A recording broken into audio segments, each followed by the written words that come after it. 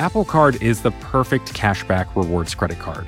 You earn up to 3% daily cash on every purchase every day. That's 3% on your favorite products at Apple, 2% on all other Apple Card with Apple Pay purchases, and 1% on anything you buy with your titanium Apple Card or virtual card number. Visit apple.co/card calculator to see how much you can earn. Apple Card issued by Goldman Sachs Bank USA, Salt Lake City branch, subject to credit approval, terms apply. You know how to book flights and hotels. All you're missing is a tool to help you plan that unbelievable travel experience. That's why you need Viator. Book guided tours, excursions, and more in one place. There are over 300,000 travel experiences to choose from, so you can find something for everyone. And Viator offers free cancellation and 24/7 customer support for worry-free travel. Download the Viator app now and use code Viator10 for 10% off your first booking in the app. Find travel experiences for you. Do more with Viator.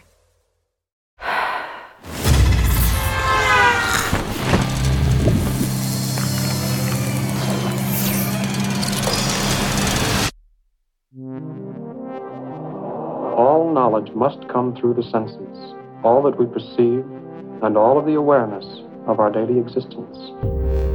Light. Double rainbow. Oh my God. Sound. Listen to me, listen to me. Touch. Squishes. Odors. Ew. And tastes. What are your thoughts concerning the human senses? As meat and wine are nourishment to the body, the senses provide nutriment to the soul. All that we perceive, seeing, all of the awareness, hearing, all knowledge must come through the senses. I have an incredible sense of touch. All that we perceive, tasting, all of the awareness, smelling, all knowledge must come through the senses. Doesn't make sense. Sinner we love, please sinner we love. I'm Noam Hassenfeld, and this is Making Sense, a series from Unexplainable that asks some of the most perplexing questions about our senses. So far, we've talked about how the brain actually creates a lot of what we think we're hearing, and how touch could potentially help treat pain in some of the tiniest, most vulnerable people. This week, we're trying to make some sense of smell. This whole series was actually inspired by one of the very first episodes of Unexplainable, which we made almost exactly a year ago. It's all about the nose, and we wanted to share that episode again. It all started way before we launched the show, when I was talking to science editor Brian Resnick. Hey. And he said he'd heard that scientists somehow don't know how smell works. I started looking into it, and pretty soon I realized that this isn't just a bit of weird trivia. If we could figure out how smell works, we could save lives. Because cancer has a smell. We can't smell it, but dogs can. I'm sitting here with actually 4 biodetection dogs. I talked to a scientist who's a particularly big dog fan, Dr. Claire Guest. If you hear them in the background, it's because they've been for a nice long walk and they're currently drying out and scratching their paws on the carpet. Oh, those sound cute. So in the early 2000s, Claire was training these dogs, her biodetection dogs, so that they could smell disease. Mm-hmm. But then her work took a turn. She was training her dogs for a big upcoming study. And one of my dogs, a beautiful dog who lived with me called Daisy, who's a fox red Labrador. She started to look upset. That was probably the best description, a bit upset by me. She was just kind of sitting there. Just staring at me and then nudging at me and staring at me and nudging at me. Claire felt the spot where Daisy was nudging and she could feel a lump. And I actually went on to be diagnosed with a very, very deep-seated early stage breast cancer. She got it treated, and luckily she's okay, but she might not have found it in time. Because the tumor was actually very deep-seated. If it wasn't for her dog, Daisy. Wow, so like Daisy, she was trained to do this? Yeah. So it's sort of like a game. Uh-huh. So you teach them to recognize an odor. When they sniff that new disease, they say, whoa, well, that's interesting. That's what you capture. You give the dog a reward. The dog starts to realise you want me to find this characteristic odour, and then you build from there. Once the dog learns the smell, Claire can use a bunch of different things: urine, sweat, even pieces of socks worn by people with a certain condition. She takes some positive samples and some negative samples, and she puts each one on a stand. Okay. They're sort of slotted into a grill on the stand, and the dog goes along the grill, sniffing each in turn. If the dog smells a positive sample, he'll stop and wait for a reward. If it's a negative sample, he moves from the one sample to the next. So the passing on means it's a negative sample. Can they smell other diseases? Yeah. It would seem from the dog's behaviour that every single disease and condition has a unique odour, and dogs can be trained to reliably find this odour and tell us about it. What diseases are we talking about? They can basically detect everything they've tried so far. So they've done various forms of cancer. Bladder cancer, prostate cancer, and breast cancer. Parkinson's. Bacterias. And what I think might be the most exciting part of this whole research is that now they're starting to test this ability on COVID. Like, really? Like, dogs can smell people who are carrying the coronavirus? Yeah, and they can do a pretty good job, actually. Claire says the research is looking really promising. They should be publishing the results soon. And just think about the potential here. I mean, it's so much quicker and less invasive than your average swab in your nose PCR test. This is with a single sniff. Now, this sniff takes the dog about half a second to do. You could just have a dog smelling tons of people and send the ones that the dog thinks have COVID for a PCR to confirm. So, like, what do you want here? Like an enormous dog army? That would be one way. And some places are actually doing that. There have been COVID sniffing dogs in airports in Helsinki. Here in Helsinki, they're ahead of the pack. In Dubai. Now the folks in the Emirates claim they have trained dogs to detect the smell of coronavirus with a 92% success rate. They were even used to screen fans that went to a Miami Heat basketball game. COVID-sniffing dogs will now greet fans before they enter the arena. But the idea of seriously scaling all of this up, it would be really tough to manage. It would take lots of time and money and expertise. The training isn't easy. And aside from being difficult, a dog army has never been the plan here. The idea has always been for the dog to translate what he knows with his nose to an electronic device. And if scientists can reverse engineer what's going on in a dog's nose, they could use a robot nose. Maybe not for this pandemic, but for the next one. That would be helpful. This is where the whole mystery of smell starts to be a big problem. And that's sort of what I want to focus on for the rest of the episode, because we don't really understand how smell works. We've got some of the basic mechanics down, but the fundamental issue is that we don't really know why one thing smells one way and why other things smell a different way. Yeah, you would need to know that. And how can you harness the power of a dog's nose if you don't know how smell works? But it's not like we can't be totally in the dark here, right? You did say we know some basics of how odor works. Yeah, we know the basics. So what is what is smell? So there's stuff all over the place. Imagine like a candy bar or a tree or a candle, anything. And molecules, these like small bits of stuff, are kind of flaking off and bouncing around. And smell is actually kind of like touch or taste. It's physical. You're actually touching these substances with the inside of your nose. You are smelling materials that reach your nose and that physically, directly, material interact with the receptors in your nose. That's Anne-Sophie Barwich. She's a professor at Indiana University. So when you go to a public toilet, and you think, oh, somebody went there before me, well, you've got fecal molecules indeed actually reaching your nose, so I'm ruining a lot of experiences. So we've got molecules hitting receptor proteins in the back of your nose, and then your brain makes sense of it all as a smell. That's the simple part. The tricky part is, even though we know how a smell gets into the nose, we don't really know why things smell the way they do. For a long time, the best thing we could come up with was the shape of the molecules. So like certain molecules, if they have a certain shape, they'd smell one way.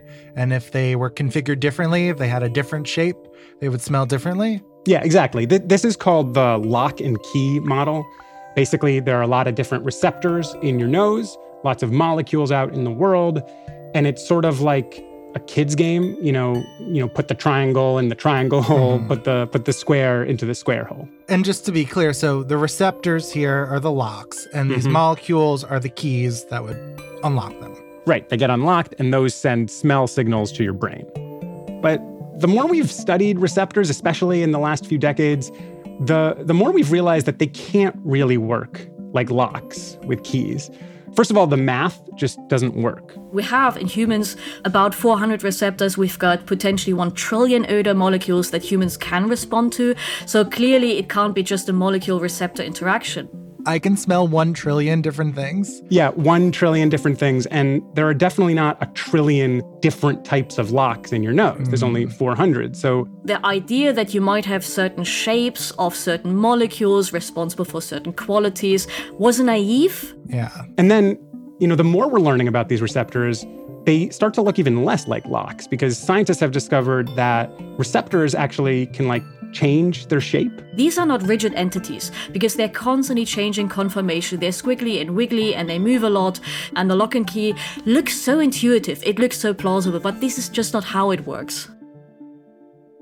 So is this idea completely bunk? Smell has nothing to do with the shape of the molecules? Scientists think that shape is one factor of many. Okay. Because molecules that have similar shapes can smell different, and molecules that have different shapes can smell exactly the same. So if I drew a picture of a molecule and took it to a scientist, they wouldn't necessarily be able to tell me what that molecule smells like. Right. There's a few molecules that might work for, but there's no systematic way to predict a smell just based on the shape. Essentially, the lock and key model might sound nice, but smell is just a lot more complicated and actually dynamic. You have like a tango almost going on. So sometimes you might have a dance partner and you've got this kind of erotic tension. Other times, the feeling isn't there. And others you think, oh please, never again. Attraction is complicated. So in a similar way, receptors have different sensitivities. And each receptor is attracted to different kinds of things. So you might have one receptor that goes, I totally dig sulfur, I go for that. Another might be into a molecule with a kind of ring shape. How wiggly the molecule is, how flexible. It can be looking for more than one thing. And the next one might actually have 10 different features. The reason it's a dance, though, is because these two partners, they do more than just fit together. I like the analogy of tango because you've got two people dancing and interacting, and you've got sometimes, of course, a more dominant person that leads the other. Sometimes the receptor can take over. So the receptor might also bend the molecule if it's a bit more flexible. Other times, a molecule can activate a receptor, turning it on. But in a different molecular context and a different mixture, it decreases receptor activity. Which is more of a turnoff.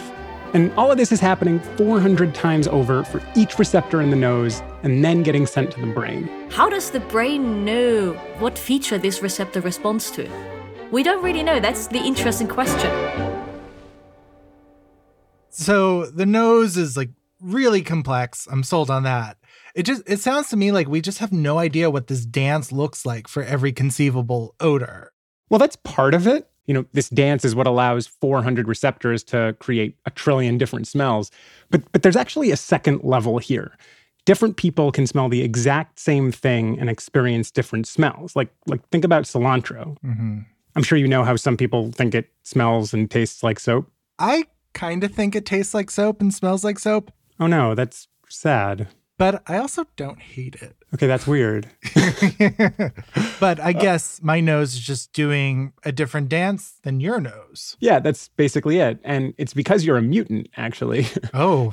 If cilantro smells like soap to you, it's because you have a mutation that causes your receptors to respond differently. Whoa. But on top of all of this, there's a whole bunch of things to consider that has more to do with the brain. Things like language and culture, what your mom ate when you were in the womb, context, experience. All of these things impact how you smell. Okay. But here's where we get to the truly bonkers part. Scientists are looking at all of this, the whole tango, and they are undeterred. Because the idea of harnessing this superpower in the dog's nose to smell disease, it's so enticing that some scientists are just full steam ahead on Operation Build a Robot Nose. Do those people know how smell works?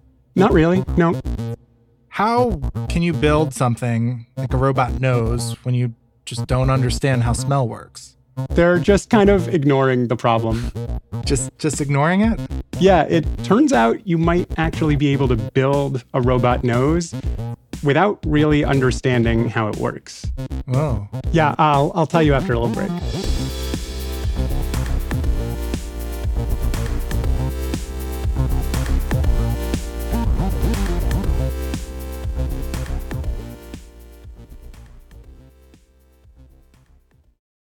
Apple Card is the perfect cashback rewards credit card. You earn up to 3% daily cash on every purchase every day. That's 3% on your favorite products at Apple, 2% on all other Apple Card with Apple Pay purchases, and 1% on anything you buy with your titanium Apple Card or virtual card number. Visit apple.co/card calculator to see how much you can earn. Apple Card issued by Goldman Sachs Bank USA, Salt Lake City branch, subject to credit approval, terms apply. Support for the show comes from ZocDoc. When was the last time you got a physical? I know it's probably stressing you out just to hear that question. You know you need to get one, but where do you find a doctor who even does a physical? And how do you know if they take your insurance? And aren't most doctors booked up like months in advance? It can seem intimidating, but the answers to those questions are easier than you think. ZocDoc is a free app and website where you can search and compare highly rated in-network doctors near you and instantly book appointments with them online. You can search by location, availability, and insurance. You can look through tens of thousands of doctors, all with patient reviews, so you can get a clear sense of who's going to be taking care of your health. And once you find the doctor you want, you can book them right in the app. No waiting on hold to get through to a receptionist. You can go to ZocDoc.com/unexplainable and download the ZocDoc app for free. Then you can find and book a top-rated doctor today. That's ZocDoc.com/unexplainable. ZocDoc.com/unexplainable.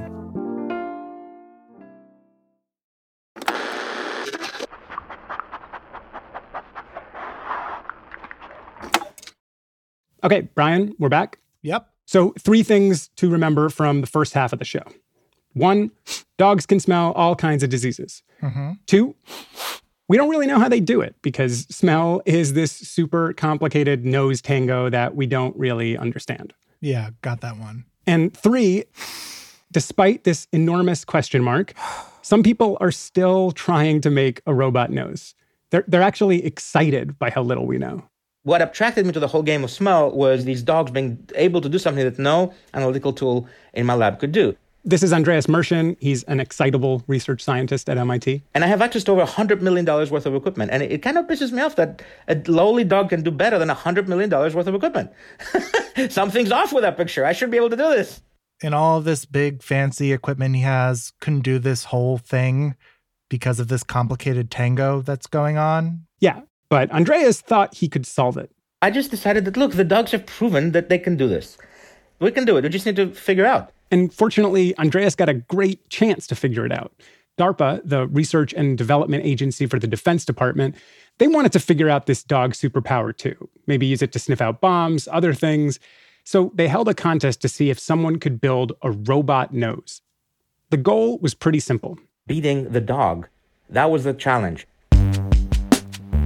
It was an MIT scientist up against a dog. Andreas liked his chances. I thought I knew what I was doing. I was very confident. He got to work with a collaborator at MIT, Shuang Zhang, who had figured out how to grow real receptors in cells. The same receptors that you have in your nose, we stabilized them using various technologies. And they sort of spread them out on top of a circuit board. It looked about the size of a desktop, maybe laying sideways. Wait a minute. You're telling, this is a cyborg. Yeah. Like something out of science fiction. Yeah, this could be like a cyborg's nose or something. Yeah. He thought that it could sort of work like a souped-up carbon monoxide detector, just one that would look for certain bomb-related chemicals. If it detected those, all of its kind of chemical alarms would go off. But there were so many chemicals it had to detect, the alarms just would have gone off way too often.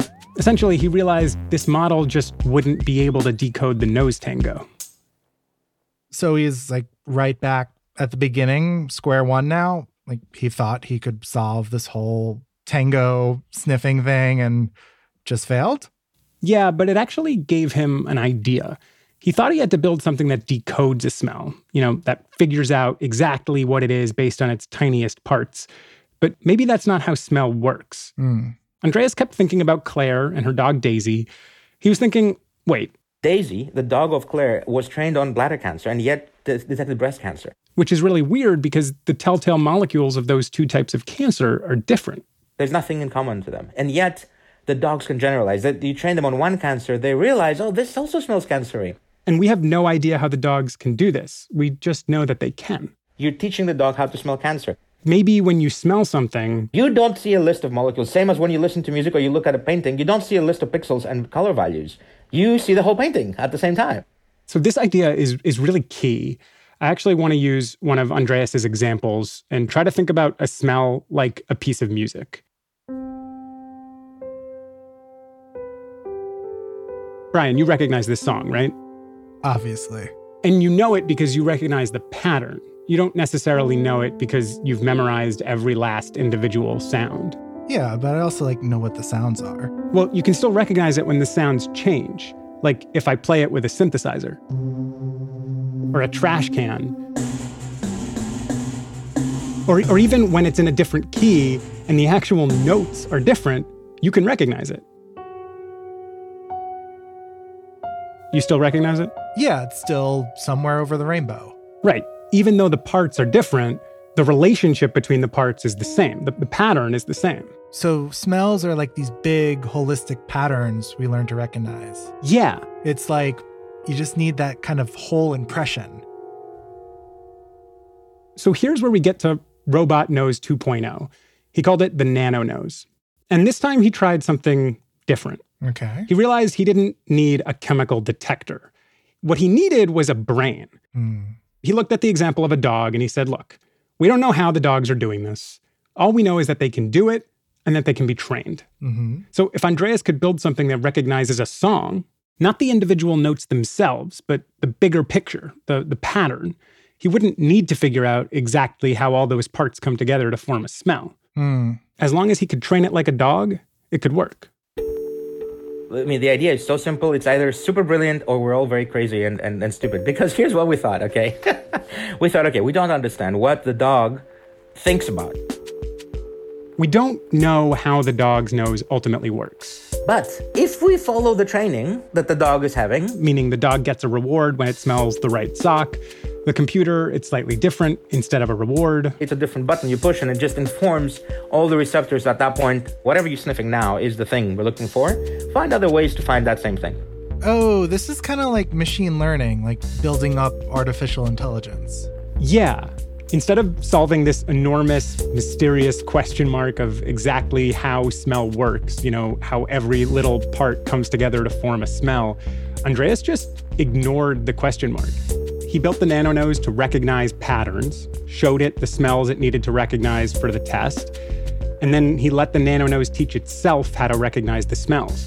And when you've reached the same statistical results, one involving dogs, one involving machines, at that point, you can basically say, okay, the two things are doing the same thing, to the limit of my understanding. So Andreas ignored the question mark and still built a working nose. What's kind of spooky here is that what's going on in the Nano Nose, it might not be the exact thing that's going on in a dog's head. Andreas doesn't really know. He just knows that it works. And it does work? Like, he built this? Sort of. Andreas showed that it could smell certain molecules that DARPA was interested in, and it's pretty sensitive, but that was in an extremely controlled setting, which might be why DARPA ultimately moved on from the program. The real world is just way harder. There's all these smells bouncing around, but Andreas thinks the Nano Nose can still get there. He's still pushing forward with the research, and right now he's working on making the brain part way smarter. So, this AI just needs to get better? Yeah, they're still trying to reverse engineer exactly what's going on in a dog's head when it's smelling. Like, what exactly makes something smell cancery? Andreas and Claire actually just put out some really promising research on that front last month, but they haven't put it all together with the Nano Nose in a real-world environment yet. Yeah, so how do you, get it ready for the real world? I mean, it's not easy. He's going to have to expose it to tons and tons more smells to keep training the brain, make the AI smarter, and that could take a while. But as far as the actual Nano Nose itself, He's gotten it way smaller than a desktop now. At this point, it can actually fit inside your phone. Is that the goal here? Like, am I going to ask, like, hey, Siri, do I need a shower? Maybe. I don't know about Siri, but I can tell you that for Andreas, that is absolutely the next step. Think about it, right? Any single one of us can have a mole that becomes malignant, and it has this period of 6 months. It's changing color, it's changing shape, and it's changing smell. If you wait 6 months, sometimes it becomes a death sentence. And this could be happening soon. I think we're maybe 5 years away, maybe a little bit less, to get it from where it is now to fully inside of a phone. And I'm talking to deploy into 100 million phones. Medical device phones are coming. There's still something it's not solved here. Like, we might get noses in our phones, but still we don't know how the nose works. Yeah, it's kind of weird. But here's what might actually be my favorite part of the whole thing. It's true that he skipped over understanding, but what I love about this is that this move, this skip, might be the exact thing that ultimately gets him to the understanding. Richard Feynman, a famous physicist, he famously on his blackboard, the day he died, what was left on it was, if you cannot create something, you don't understand it.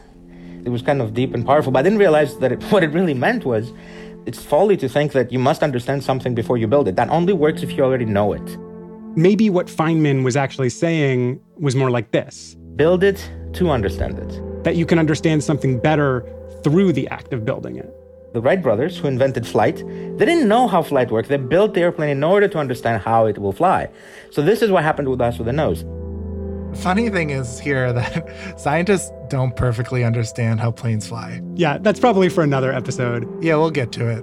As far as the nose, Andreas still doesn't have the complete picture here, but he's closer, and he's learning more the more work that he does. So build it to understand it, but that understand it part, not quite there yet. Yeah, I kind of love this as an answer to an unexplainable question because, it shows you don't need the full answer to actually make progress. Yeah, we have this incredible sounding new technology. Yeah, and I love the sort of confidence and hopefulness and optimism of Andreas's example because he's honest about the fact that he doesn't really know how the nose works. But that big empty box, that question mark, is starting to feel less like an obstacle and more like an opportunity.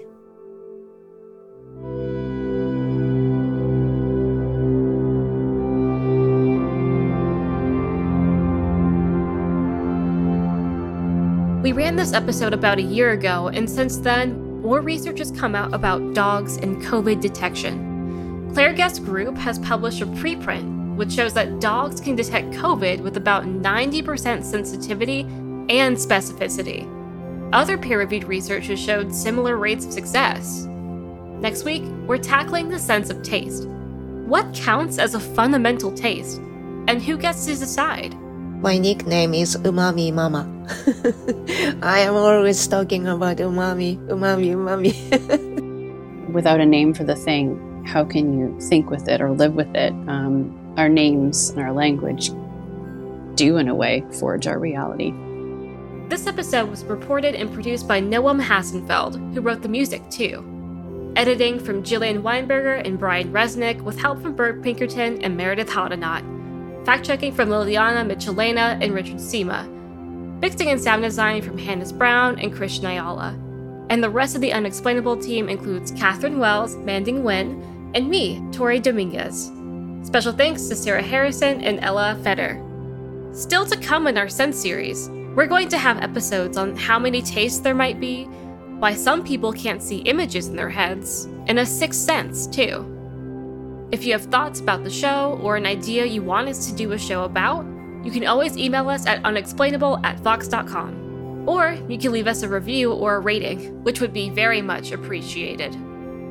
Unexplainable is part of the Vox Media Podcast Network, and we'll be back with a tasty episode 4 of our Sense series next week.